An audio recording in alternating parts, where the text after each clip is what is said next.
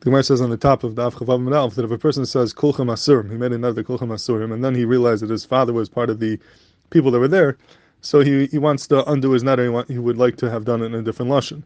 So it's mashma in the Gemara that there is a tzad to say that he would not even be happy with saying "Kולכם Asurim chutz me'Abba," now that he knows that his father is there, but rather he would say plenty Asurim and Abba is mutter. So why wouldn't he want to say Kולכם Asurim chutz me'Abba? Because Aktaran, that if you say Kולכם Asurim at that point, before you said chutz me'Abba, it would sound like for a second that your father is b'chal neder, and that would be a lack of kibbud av to be kail your father in the neder even for a second, even though right away you say chutz me'Abba, and now everybody knows your father is not b'chal neder, but al kibbud av, a person would maybe not want his father to take nichol even for a second, and therefore if he would have known his father was there, he would not have said Kולכם Asurim chutz me'Abba, but he would say plenty Asurim and Abba mutter, and that way it wouldn't even be nishma for a second that his father is b'chal the neder.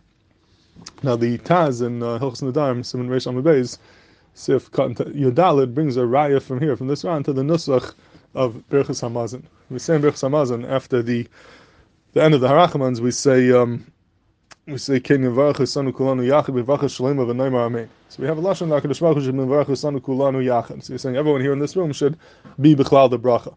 So the Taz brings down that the poskim say that if there's a guy in the room, then you shouldn't say this lashon of Ken Yevarach Sanu Kulanu Yachad B'Varach Shalema, because you don't want to include the guy in the bracha.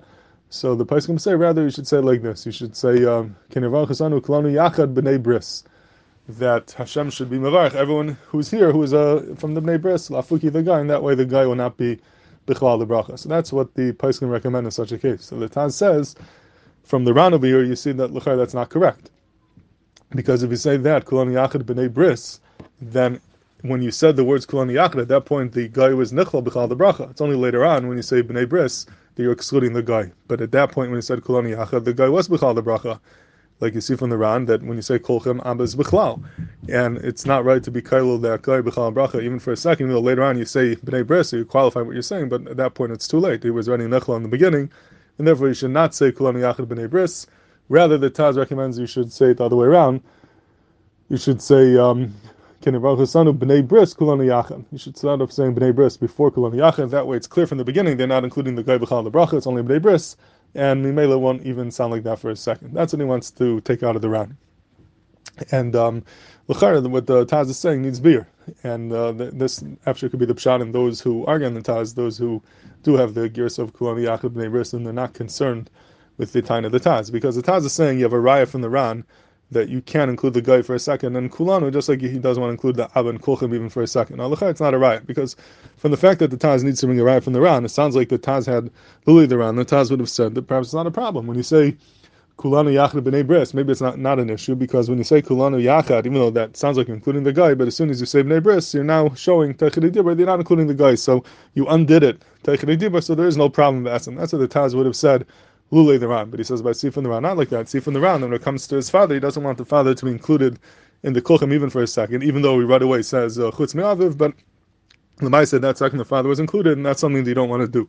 That's the raya bringing from the Ran. So l'char it's not a raya, because la'ilam, when you say Kולכם and then you say chutz only b'nei bris or chutz me'abba, that undoes the Kולכם. That means Lamai was not nechol b'chal the Kולכem. Why, when it comes to neders, the person makbid not to say Kולכם Asurim chutz me'abba, because over there you're dealing with the Indian of kibbud avei. Kibbud avei means you don't want to do something that even sounds for a second like as mavaz my father.